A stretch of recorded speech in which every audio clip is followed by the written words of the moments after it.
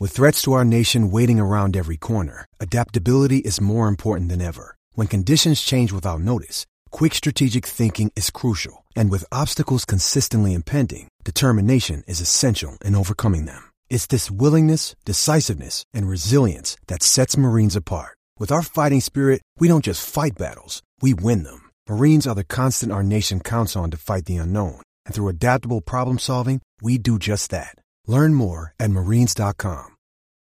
This episode is brought to you by Hyperice, the leader in advanced warm-up and recovery technology.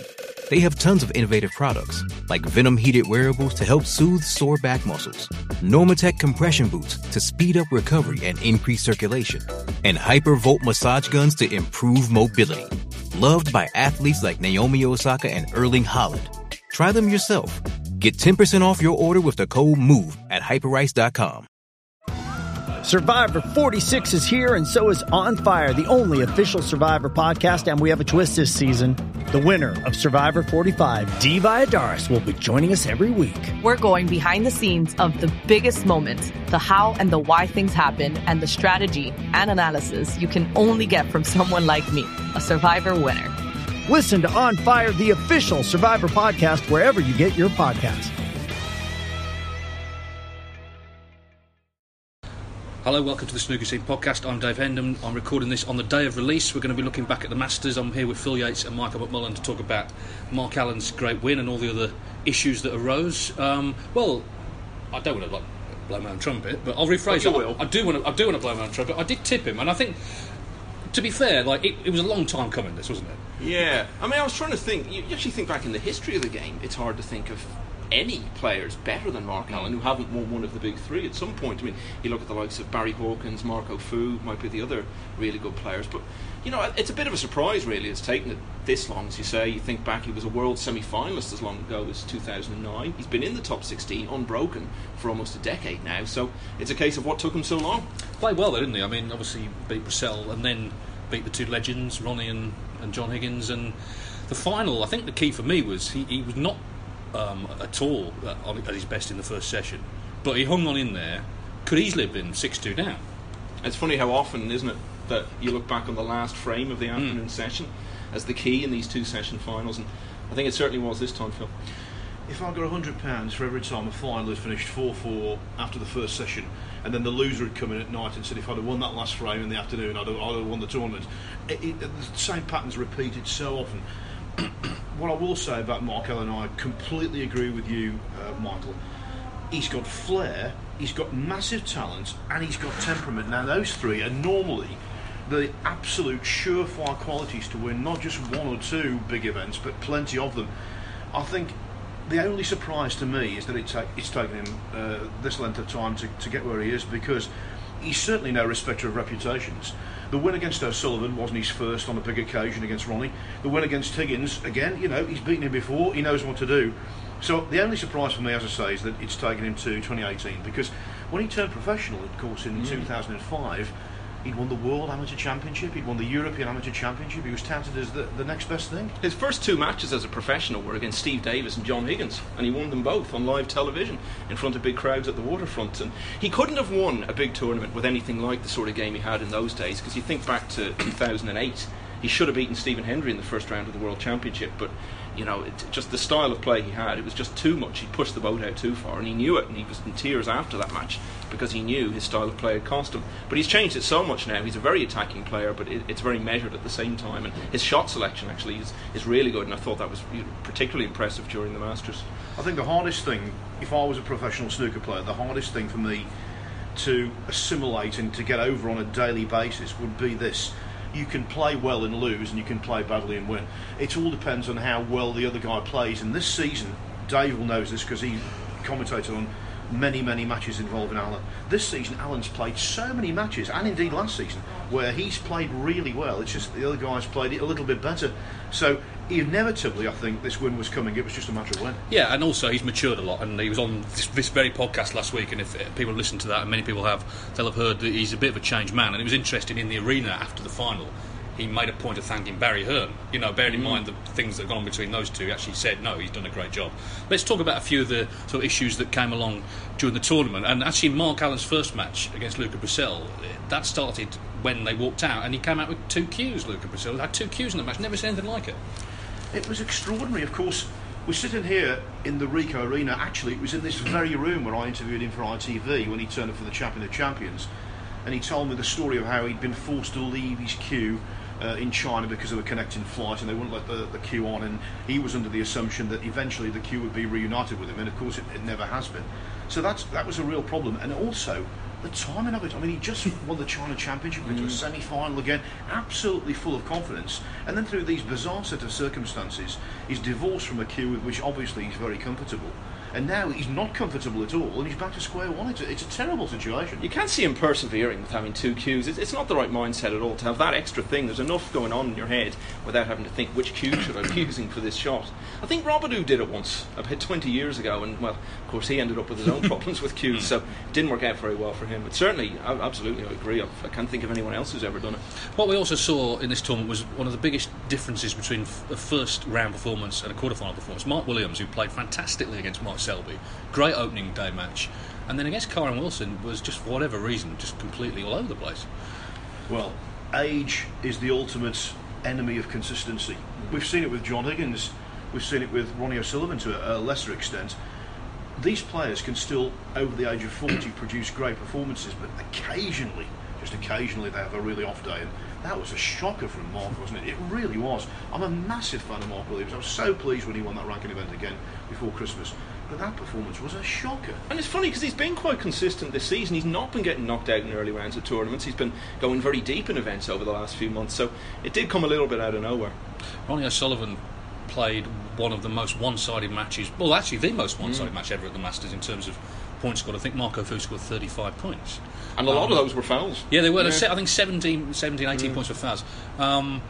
But then, of course, it's the old adage that, you can't do anything about the other guy, and Mark Allen played just a lot better in the next round. You hear people who cover the Masters and the World Championship who aren't on the circuit full time and maybe only cover a couple of tournaments a year, who, when Ronnie won that match, said, how can he possibly be beaten? And I'm thinking, well, he can be beaten next match. He can be beaten by anybody in the field. It's not like tennis. You're not. If you are right, really at the top of the game, you're vulnerable to defeat by anyone of the other top 16 players. So I wasn't surprised, shocked, astounded when he lost. I do genuinely believe the dizziness is a valid.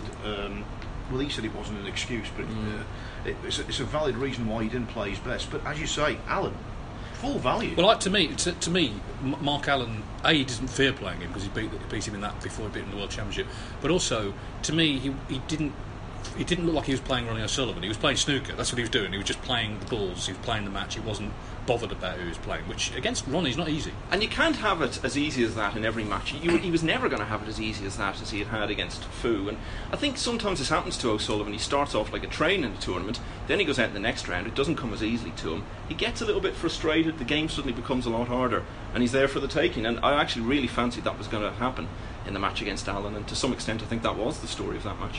When he beat O'Sullivan in the World Championship, it was a Saturday morning session, the middle Saturday. I commentated on it for Eurosport, and I was absolutely astounded. Very rarely do players go into a session against a player of O'Sullivan's celebrity and status and be totally fearless. It was absolutely relishing the atmosphere. The crowd got behind him, and if you can beat him at the Crucible, you can beat him at Alexandra Palace. Will he be at the Crucible, Ronnie? I say yes. Oh, without a doubt. I mean, there's no question. I mean, he comes in and he says, I don't really like all the attention and the focus and everything, but if the terms and conditions are right, I'll play there. So I think that tells you what's really going on there. There's no question at all he'll be at the Crucible. I think the big reason he'll be at the Crucible, apart from the fact that, the World Championship and he could add to his legacy, is the fact that if he could win 425,000 points, that would give him the latitude to have more time off, which obviously he wants, because that would make his ranking so invulnerable at the top of the list there, that he could have a few tournaments off next season when he wants them. I think that's a big incentive for him as well. And also, what I would say, and kind of in defence of Ronnie here, is that when you just lost a high-profile match like that, obviously you're very disappointed, and the prospect of going to Sheffield for 3 weeks and sort of slogging it out maybe wasn't sort of the first thing he wanted to think about, but obviously you get asked about that by the media. I'm sure we'll see him there. Now, the big kind of where is he now sort of player in this tournament is Ding Junhui. What's happening there again? Just he started obviously well, 3-0 up to Ryan Day, and then all over. He does this though, doesn't he? I mean, he's not someone, apart from that one incredible season that when he won the 5 ranking events, but even then he lost in the first round of the World Championship, very surprisingly. He's not the sort of player who tends to just keep playing well, consistently for 18 months, 2 years at a time. And he's been very patchy this season. He's won a tournament already, but the last few months he just seems to have gone walkabout again. But it would just be so in keeping with his career to just go out and win his next tournament. Well, you did the first round report, didn't you, from the UK Championship? Yeah. Leo Fernandez. Yeah. And you quite rightly said that the defeat by Leo Fernandez has got to be ranked as one of the greatest shocks of all time. People don't remember that. Well, he was 5-1 up Ding, making a succession of breaks. And he was balls away from winning 6-1. Yeah, well in front in the next frame. He's lost 6-5 to a guy who hasn't won a match all season. And then you think, well, how can that possibly be? But then you see him play in subsequent tournaments, and indeed the ones immediately preceding the UK Championship. You think, well, he's in a massive slump, there's no doubt about it. Obviously, the other player I mentioned who played a very important part in this tournament was Kyron Wilson, the runner-up. Had a great run. He's only second time in the Masters. I think that the big match really for him was the semi-final, wasn't it? And he showed tremendous bottle and fighting qualities to turn it around against Trump. He really went on the attack in that match, really tried to win it. It's funny, you look at some players, their whole career is turned on a single week. Stuart Bingham, I think, winning the Australian Open is a prime example. Kyron Wilson in Shanghai really is that as well, because the amount of belief it's given him, and you can see his attitude and his demeanour the last few years, he really feels like he belongs, and even at 5-2 down against one of the best players in the world. I mean, he still really felt he was in there, he was as capable as anyone of winning it. And that sort of determination, it was funny, I was thinking, seeing him at the end when he was in tears, and I didn't have any problem with that. I think it's great to see someone caring so much, but you look at it, he's only 26. There's no way someone of his ability and his sort of bottle isn't going to be in that position, have that chance many more times.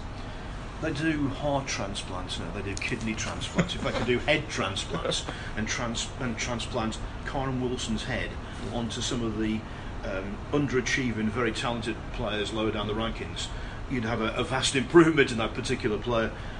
He's a consummate professional, good guy, tries to get the absolute most out of himself. The two players he reminds me of, Peter Ebdon, although he's easier on the eye to watch, and Mark Selby. Now, he's one of those players, I think, if he wins a tournament by the way he plays, he might take a little bit out of himself. So I could never imagine him winning a whole succession of tournaments in a season, but I could certainly see him having a very, very good career, and maybe even win the World Championship.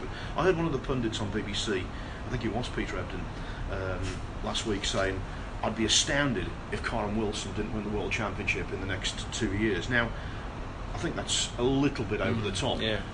I wouldn't, I don't think, you can't say anybody in the game is a lock to win the World Championship over the next 2 years. Not even Mark Selby or Ronnie O'Sullivan.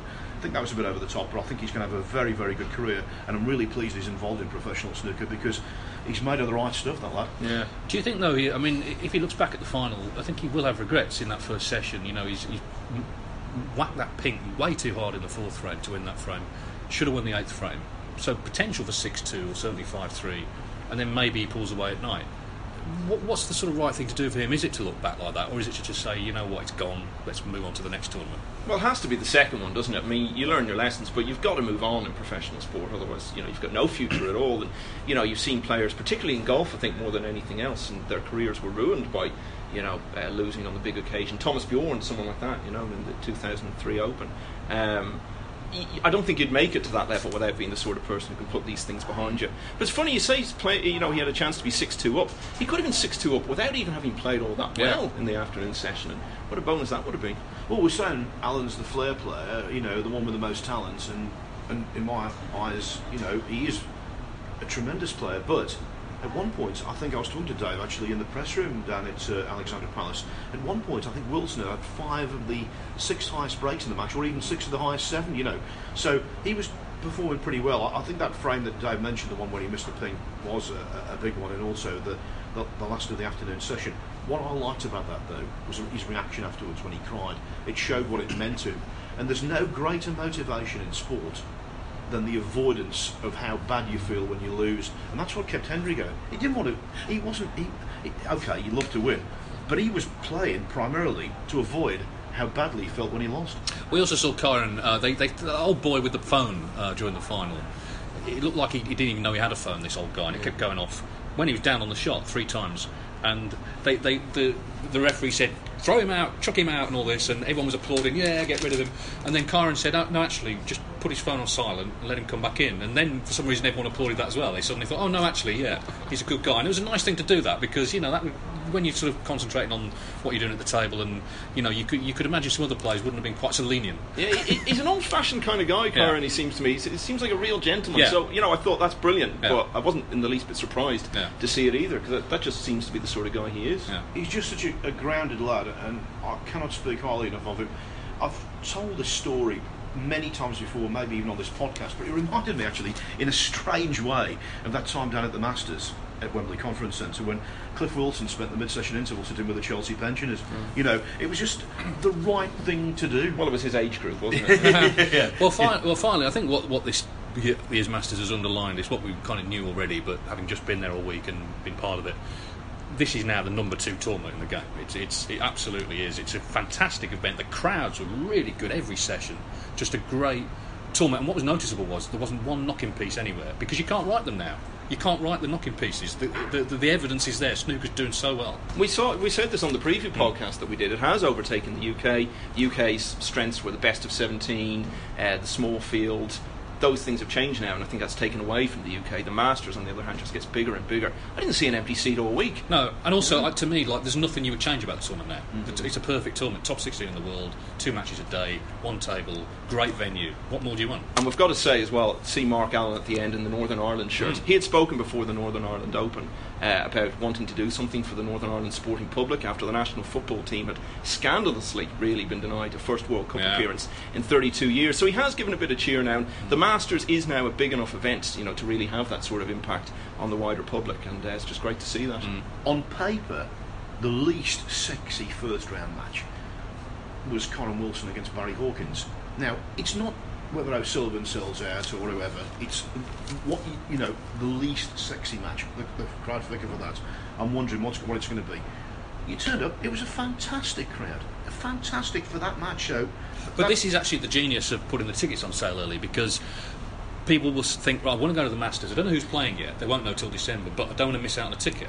And what they find is actually they don't mind so much who they watch, as long as it's good.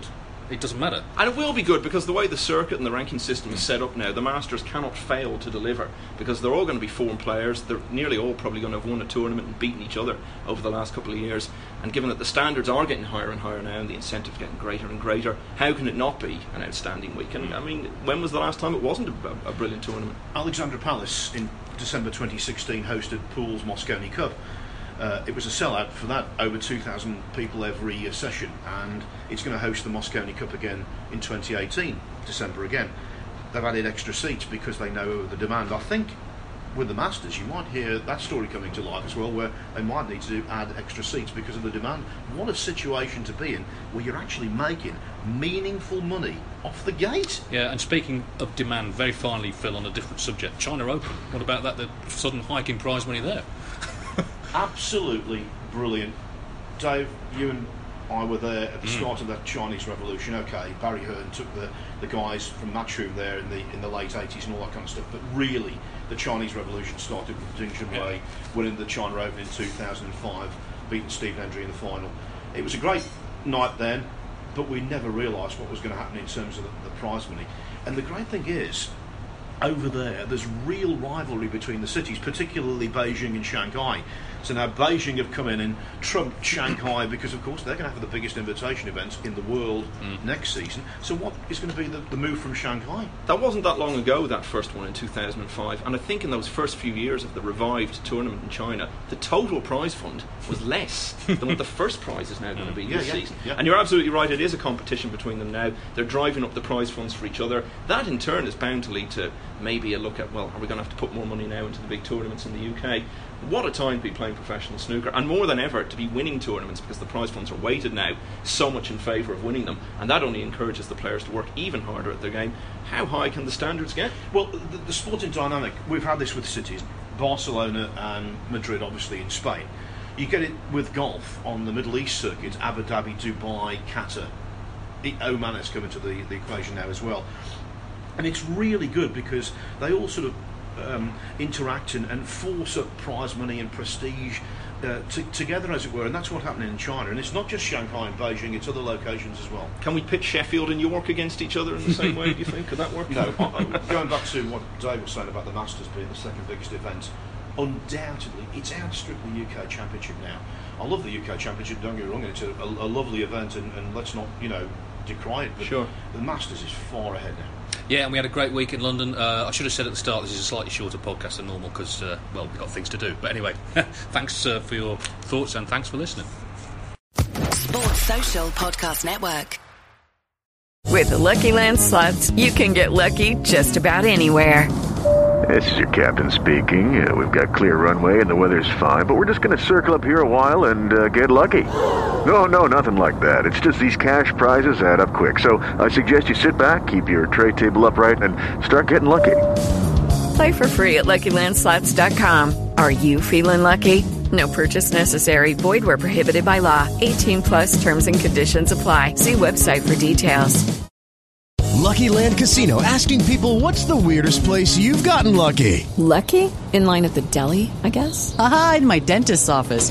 More than once, actually. Do I have to say? Yes, you do. In the car before my kids' PTA meeting. Really? Yes. Excuse me, what's the weirdest place you've gotten lucky? I never win and tell. Well, there you have it. You can get lucky anywhere, playing at LuckyLandSlots.com. Play for free right now. Are you feeling lucky? No purchase necessary. Void where prohibited by law. 18+. Terms and conditions apply. See website for details.